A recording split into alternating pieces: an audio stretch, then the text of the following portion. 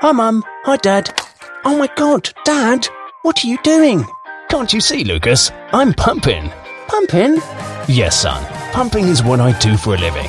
I thought you were an engineer. 1 point for Lucas. You see, Lucas, me and the other engineers are doing our very best to leave a greener planet for our children.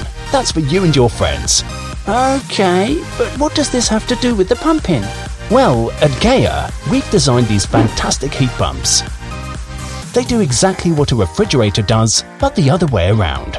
They turn low-temperature waste heat from different sources into usable high-temperature heat. What kind of waste heat? Think about air, water and the ground. Think about low-temperature heat from these different sources that is otherwise just thrown away.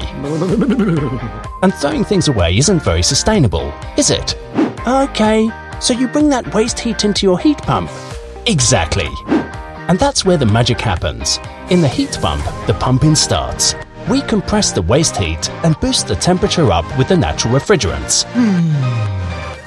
For that, we only use a small amount of green electricity generated by renewable sources. So, no fossil fuels and no CO2 emissions.